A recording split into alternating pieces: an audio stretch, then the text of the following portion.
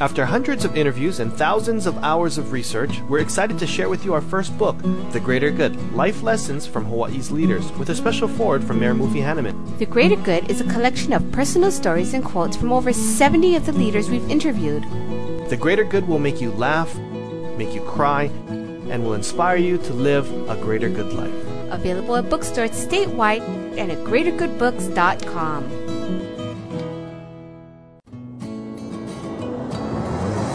Welcome to Greater Good Radio Hawaii, where leaders inspire leaders. Greater Good Radio Hawaii is dedicated to social entrepreneurship.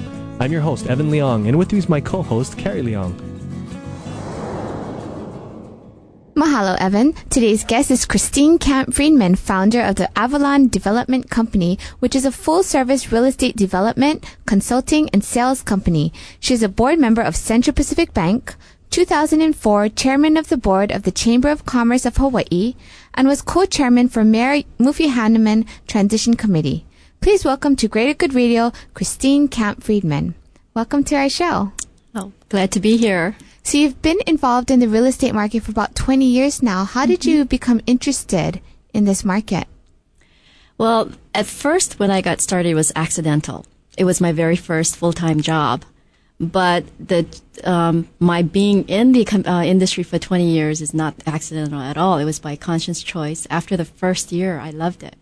I realized that land and development in Hawaii was the industry that I wanted to be in. What was your first job? My first job was actually, in those days, they called it a Girl Friday for a developer, an attorney who was doing real estate developments. And a Girl Friday in those days did everything. It was like today's admin assistant. And so I started that when I was attending college. And it turned out to be my full-time job that turned into my first professional job. I got promoted and promoted and promoted.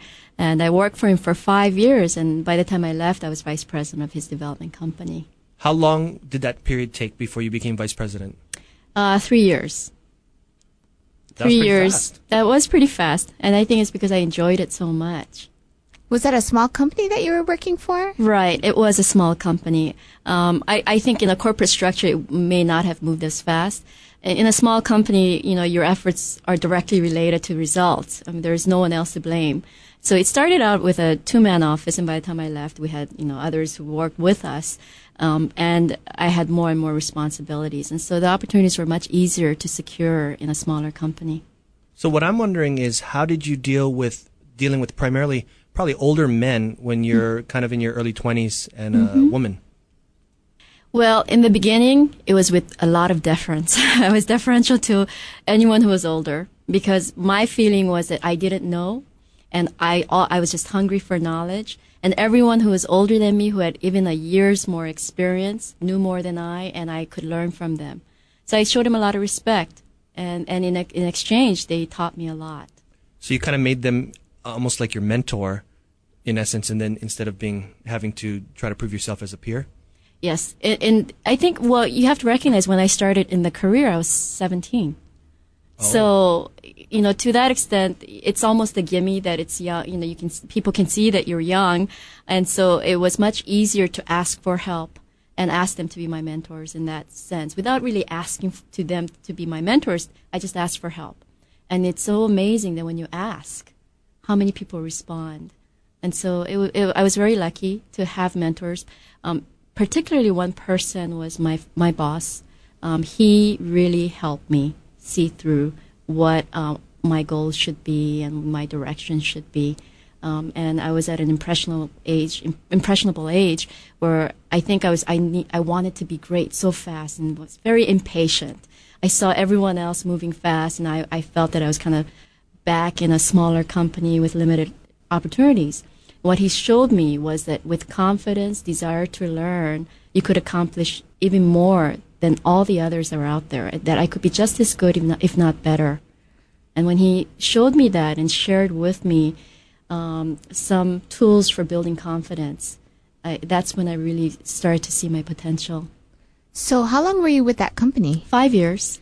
And what was his feeling when you decided to go on your own and start your own? It was very unusual because I was recruited. I was recruited by Castle & Cook because they had just secured their largest land entitlement, Mililani Mauka. And it was after 9 years of going after rezoning. So they wanted to build a team very fast and develop it as fast as possible to capture the market. And they were looking for people who were involved in real estate development and happened to find me. I wasn't sure if I wanted to get to a major corporation because I had all these opportunities within a small company. He encouraged me, and he really saw it as a master's degree. He said, you either go to graduate school to get a job in a company like that, in that kind of position, or you think of it as going there to learn as much as possible so that you either decide whether to stay in a corporate environment or become an entrepreneur. But you've got to give it at least 3 to 4 years to know that. I gave myself 5 years because I felt that at that time I had completed 5 years, so I decided to set 5-year goals. 5 years from then, I'll think of this as a graduate school study, learn as much as I can, and 5th year I will go out on my own and become my own developer, like how my boss was. And so I stayed at Castle & Cook for 5 years. So at 27, you started your own company? No. At 27, I was recruited by A&B. And if you remember, this was back in 1996. The market tanked, and we were in a very bad real estate cycle. And so I had to set a new goal. And at that point, I was at a crossroads.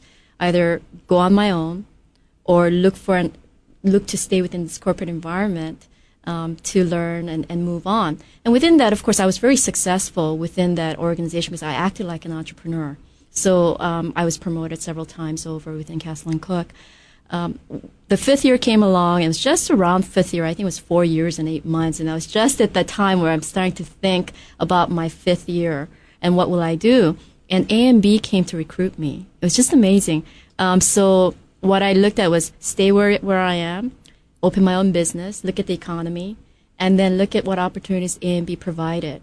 And at that point, what I looked at with A&B was something that Castle & Cook could not provide me. Castle & Cook was primarily a residential developer, the realm that I was in. It's all about master planning, residential, or homes, or master tracts. And A&B was just starting their redevelopment efforts, and it was including resorts, new developments, commercial development, shopping centers, industrial parks. These are things that I haven't done before. And so I thought of it as, okay, yet another 5 years, I will learn as much as I could while I wait out the market, and I'll go out on my own in the 5th year. 4 years and 7 months into working for A&B and having successful career within A&B, I found that the market did pick up, and I was tracking the market. And that's when I realized that this was the time. If I don't do it now, I probably will just stay within the corporate environment. And I had to be true to my dreams and my original path. And my original path that I had set out for myself had always been to be an entrepreneur. So was it hard to make that transition into running your own business? Yes and no. Yes, because I had, at that point, had 10 years of corporate backing. All the resources were there. We never had to worry about finding, financing, and I never had to worry about resources, human resources, legal. It's all there. And making the transition into an entrepreneur where you have to ask for help and pay for everything rather than coming within a corporate environment, that was a very hard transition. And some of the people or companies who dealt with you because you were vice president of a major company versus you're an entrepreneur, it was very different. So the transition was where I had worked with these companies for 5 years, and all of a sudden they no longer wanted me as a client or as a business colleague. Was very eye-opening. At the same time, it wasn't very easy. It wasn't very hard because I had set my mind to it and had been saving for 2 years and looking for projects to do. So by the time I had left, I had projects to work on, as well as I had clients who were paying me more than what I was making in my salary. So the transition was fairly easy. When you were employed, did they know that you were trying to make this transition and what your goals were? No, but I think one of the reasons why they valued me, in every what they call assessment period, they'd always say that the reason why they valued my judgment and my contribution to the company was because I acted like an entrepreneur. every one of my, reviews, it was all about how they viewed me as an entrepreneur, how it helped the company. So I think they always knew deep down inside that I would be leaving. Thanks for tuning in. Stay tuned for more on Greater Good Radio. After hundreds of interviews and thousands of hours of research, we're excited to share with you our first book, The Greater Good, Life Lessons from Hawaii's Leaders, with a special foreword from Mayor Mufi Hanneman. The Greater Good is a collection of personal stories and quotes from over 70 of the leaders we've interviewed. The Greater Good will make you laugh, make you cry, and will inspire you to live a greater good life. Available at bookstores statewide and at greatergoodbooks.com. How'd he sell his company to Akamai Technologies for $3 billion? Find out at greatergoodradio.com. Who donates 6% of sales to make more money? Find out at greatergoodradio.com. How do you get 100 stores and $100 million in sales in less than 10 years? Find out at greatergoodradio.com. Who raised $50,000 in a few weeks for the tsunami relief? Find out at greatergoodradio.com. And all while benefiting the community. greatergoodradio.com. You're listening to Greater Good Radio Hawaii. Please visit us online at greatergoodradio.com. Today's guest is Christine Camp Friedman, founder of the Avalon Development Company. She made a jump from a secure job with a large company to starting her own business that has ranked by Pacific Business News as one of Hawaii's top 5 real estate companies. Can you tell us, when did you get this feeling of entrepreneurship in your life? Because you did graduate from Kalani High School in your junior year? I did. So when did you know that you wanted to be an entrepreneur and, it's just time to graduate early and move on, start your life? Well, I graduated from Kalani High School earlier because my desire to finish the most difficult classes ahead of everyone else. It was more competition than anything else. I was competing with myself. It had nothing to do with wanting to be an entrepreneur. It was more wanting to have a job, because I came from a very economically disadvantaged setting, and I needed to work. I couldn't not work. And by graduating earlier, I thought I could go and find a full-time job earlier and really contribute to the finances. So it wasn't really a choice, and it wasn't about being an entrepreneur at that time. Where I felt that I wanted to was because I saw the possibility. I saw the possibility of this one man on his own, using his own resources, doing it in a very small scale and becoming so financially successful and contributing to his community and taking care of his family and balancing his life. And I liked that life. And I felt that it was possible. If he could do it, he was someone who came from a very impoverished economic background as well, but he did it all on his own. I thought if he could do it, then I could. So it's all about seeing somebody else who had similar situation as you did, and seeing them really succeeding and saying, wow, if that person somehow found a way, I know that I can find a way. That was that connection, the connecting the dot. I connected the dot within the first year of working for this man. So what was the hardest thing about starting your own business then? There's several. I mean, I have to, I think back to when I first started, I always knew of my own capabilities, but I didn't know how to price myself. Because, when you go and find jobs, they set your salary for you. And, you negotiate for a few $1,000s more, and you negotiate for your bonuses. So you really never know what you're worth in an open market. And you hope to make at least your salary if you're leaving a secure job, and then, hope for the upside. But when people are hiring you for your expertise, it's so hard to price yourself. And I felt so flattered that some other people would hire me for my expertise that I kept undercharging for my services, where I was actually losing money for the jobs that I was doing, where I was working I was giving so much more value than I was being paid for. And so the hardest thing was pricing myself correctly. That's on a service level position. The second part about being hardest on going on your own, unless you have a source of capital. An entrepreneur and starting any business is about being well capitalized. I thought I was well capitalized in the sense that I had enough to live on and not have to depend on a salary for 2 years. And that is pretty significant. I thought that was a pretty significant feat for someone under 30, just having 30 to have saved and be able to use it for my business's resources. But you could not expand or really test your ideas unless you'd had a lot of money, real true capital behind, not just your living expenses and your overhead, but true capital behind applying your ideas. And my company was a real estate development company. Development meant acquiring land and finding money to buy properties and securing them. It was the most difficult thing. That was really, really hard. It's about raising capital. So how did you overcome that and actually develop those skills then? How did you develop the skill to price yourself properly and then the skill to raise capital? One, I decided to focus in a different percentage. I wanted to be 80-20 in the sense that when I started, I would spend 80% of my time doing developments, 20% of the time working for others as a consultant. I decided to build up my experience by using other people's projects as a baseline. And so I switched to 80-20 rule, 80% for other projects to raise the capital that I needed, and also to show what my capabilities were in an open market so that those clients would become my partners and capitalize my projects, and spend 20% looking for my own opportunities. And when I mean by opportunities as a development company, you're looking for a pipeline of projects. So I used the 80-20 rule, and it helped me in two ways. One was as I did more and more projects with others, they recognized my value in that I was indispensable in their opinion. So no matter I kept charging more and more because my time became more and more precious. And my explanation was, I had to turn down the work.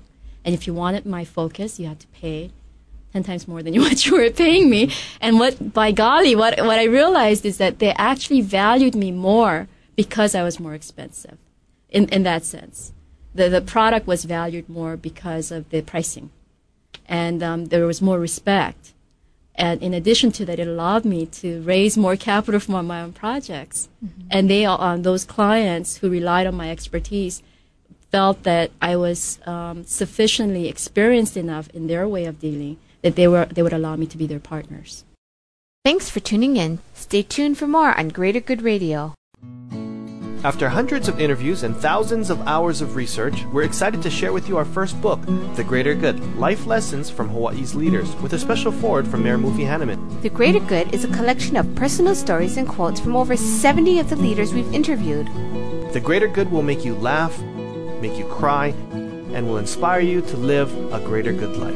Available at bookstores statewide and at greatergoodbooks.com. Is the greatest part of your workday the leftover lasagna you packed for lunch?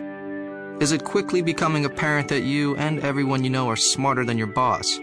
Just how satisfying is it to wear an untucked shirt on Fridays? It's time you stopped filling a position and started being fulfilled with a job that excites you every day, not just payday. And now is the perfect time to demand more of the work week. The Honolulu Star Bulletin and Midweek work with Monster so you can live up to your potential right here. Your calling is calling. Find it at starclassifieds.monster.com.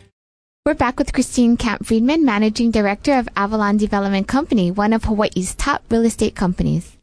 Equity partners, you're talking about your own projects. Mm-hmm. Do you take in equity partners for your own projects, or when you say your own projects, does that mean just purely your own capital for your 100% your development?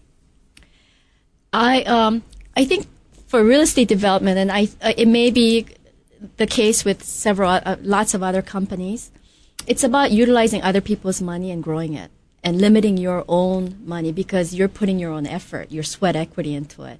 So what I do when I say my own projects, these are my ideas, my opportunities that I bring to others and having them finance it, and they become equity partners. Every one of my projects, it's been financed by others with my participating in maybe 10 to 15%. I mean, those are not, it might seem small, but they're pretty significant when you're talking about $15 million to $30 million projects. So it is pretty significant when we're talking about equities. But at the same time, I'm able to spread it out to many different opportunities. And that to me is the key to success, It's leveraging your knowledge and expertise and your desire and work ethic as an entrepreneur and going to others who have the deep pockets to really leverage their financial resources to your project. So I see it as a win-win situation. As a woman in a almost like a, I don't know if I want to say a man's dominated Male-dominated, world, absolutely because is. real estate's all seems like men. Have you ever felt discriminated against, or maybe opportunities didn't come up as much because you're a woman? I mean, has that come up at all? You know, I cannot say it hasn't. It did, and I can recognize it when I see it. But there are people who choose to call it what it is, and there are people who choose to just kind of let it roll, you know, and just make the best of it. And I was in the camp of being there and making the best of it. I didn't want to have a victim mentality. I just wanted to show what my efforts were about. That meant working a little harder. That meant, you know, speaking a little louder. That meant being a little more prepared than everyone else. But I had to work hard to get the respect. In a male-dominated industry, construction, real estate development, it definitely is a male-dominated industry. But at the same time, the women who do put themselves out there, they're highly respected. So can you kind of go on the other side and say being a woman in a male-dominated industry has certain advantages? What would you say the advantages would be? Well, because it is male-dominated, the few women who do make it or who put themselves out there, they're remembered. And I think being remembered for their skills. I mean, of course, you know, the expectation is not as great. They think that women may not have had the experience. So by being able to come in and be the best out there, or know that that I have greater knowledge than some other guy that may be out there, I think what it does, it helps in the marketing. People remember you and people recognize you for your skills. It may be exactly the same as some other person because you're a woman. You have, they have a greater respect for that. It's not so much that now. I mean, this is 2006, and I can't say that I see that as much. I used to see that 10 years ago. And, you know, I've been in this industry 20 years. 20 years ago, definitely. 10 years ago, yes. In some instances. Now, I hardly see it. So do you see a lot more women when you go to your business meetings? And do the women kind of come together to be a lot stronger force than the men? You know, because there's a lot more women and top business women that are smarter, have great ideas, and can lead groups. Like you were the leader of the Chamber of Commerce. Mm-hmm. Just wondering if the women come together and have that force together to try and, you know, equal it out. I like the idea of women's networking so that other women could pool, you know, provide opportunities and a base for networking that would allow other women to be helped by it. But at the same time, I always feel that we don't need special organizations. We just need to be within the organization and just kind of be there and be involved. Because if you are a leader, it doesn't matter whether you're a woman or, you know, you're a certain race or, you know, a certain age or a certain financial means, you still can't compete with the rest of them. So I always look at it as everyone is equal, and it's a matter of effort to be recognized and become a leader. And that may be an old-fashioned thinking, but I've always believed it, and I've always acted upon that. Thanks for tuning in. Stay tuned for more on Greater Good Radio. After hundreds of interviews and thousands of hours of research, we're excited to share with you our first book, The Greater Good, Life Lessons from Hawaii's Leaders, with a special foreword from Mayor Mufi Hanneman. The Greater Good is a collection of personal stories and quotes from over 70 of the leaders we've interviewed. The Greater Good will make you laugh, make you cry, and will inspire you to live a greater good life. Available at bookstores statewide and at greatergoodbooks.com. Neptune nights, we're feeling fine. We're staying cool on Hawaiian time. Neptune nights, it's sunshine in your mouth. Neptune nights. For bubble tea supplies in your home, at a party, or business, contact Bubble Tea Supply at 948-2622 or online at bubbletea.com. Neptune nights, it's sunshine in your mouth. How'd he sell his company to Akamai Technologies for $3 billion? Find out at greatergoodradio.com. Who donates 6% of sales to make more money? Find out at greatergoodradio.com. How do you get 100 stores and $100 million in sales in less than 10 years? Find out at greatergoodradio.com. Who raised $50,000 in a few weeks for the tsunami relief? Find out at greatergoodradio.com. And all while benefiting the community. greatergoodradio.com. You're listening to Greater Good Radio Hawaii. Please visit us online at greatergoodradio.com. Today's guest is Christine Camp Friedman, founder of the Avalon Development Company. She made a jump from a secure job with a large company to starting her own business that has ranked by Pacific Business News as one of Hawaii's top 5 real estate companies.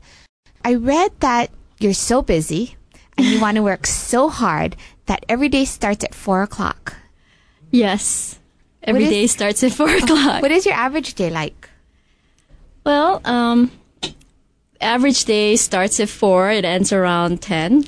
And it's packed with meetings. But I can't call it an average day because I can only tell you that an average day starts at 4. Everything else in between, it's never the same. There's so many things that come up in a day that I can't call any day average. And I guess that would be an average average day for me. And you keep organized with your Burberry or whatever. I never leave home without my iPad. Yeah. Burberry would be her. Burberry. That would be that would be her slacks. My iPad. I never go anywhere without it. I used to carry 4 or 5 cell phones because I was always worried that people wouldn't be able to reach me, and that I would never be able to reach someone when I wanted to. And with this iPad or this personal organizer, where you have internet capability now, you have text messaging, and you don't need. I realized I really didn't need that. And also, there's another thing that I realized, and it just happened in the last couple of years, is that I didn't need to be so reachable. I'm transitioning from an entrepreneur, trying to do everything, to a manager where delegating as much as possible, allowing other people to grow with me. And in doing so, I didn't need to be so reached. In fact, I shouldn't be reached, so allowing them to make the major decisions. So I carry just one cell phone now. Yeah, I read that it was 5 before. Yeah, because I was traveling so much and certain phones didn't work in certain regions and certain islands. And so I was looking for the best connection and, I just wanted to be reachable. So being that you're so busy, how do you choose the community activities that you're involved in, which groups and the functions? When I first started my company, I looked at doing community service because I thought it was good for my company. I had, obviously there were altruistic goals, but really it was more of a capitalistic goal in the sense that I wanted to market myself and my business. But as I got more involved with the community and understand the issues that were involved, I became, I hate to pat myself on the back, but in a sense, I became more altruistic and started to look at the impact of my activities. I heard that, this world only goes around because just a small group of concerned citizens get involved and act on their concerns. And that's how this world gets governed and how it moves and how things move and how our communities can be better. And I felt that I should be part of that concerned citizen group. So having said that, I organize my time as efficiently as possible because obviously I have a responsibility to my company and the people who work for me. It's no longer just about me, but it's about my employees and their families because if my company goes under, then all those people are affected. But I do want to have an impact in my community because I believe in my community. I really think that we have a great state, and the opportunities that the community has given me is something that I appreciate. So what I look for are things that are worthwhile, where it helps people who are in need. And obviously everybody has needs, but I look for people who can't help themselves. I look to help those who, not because they deserve help, but because they need help. Because if you find people if you only want to help people who deserve help, you wouldn't be helping very many people. So I look for people who who need help. And that's where I spend my time. Thanks for joining us today on Greater Good Radio. For more information or a transcript of today's show, please visit us online at greatergoodradio.com. This is your host, Evan Leong and Carrie Leong, saying please join us next time for another episode of Greater Good Radio Hawaii.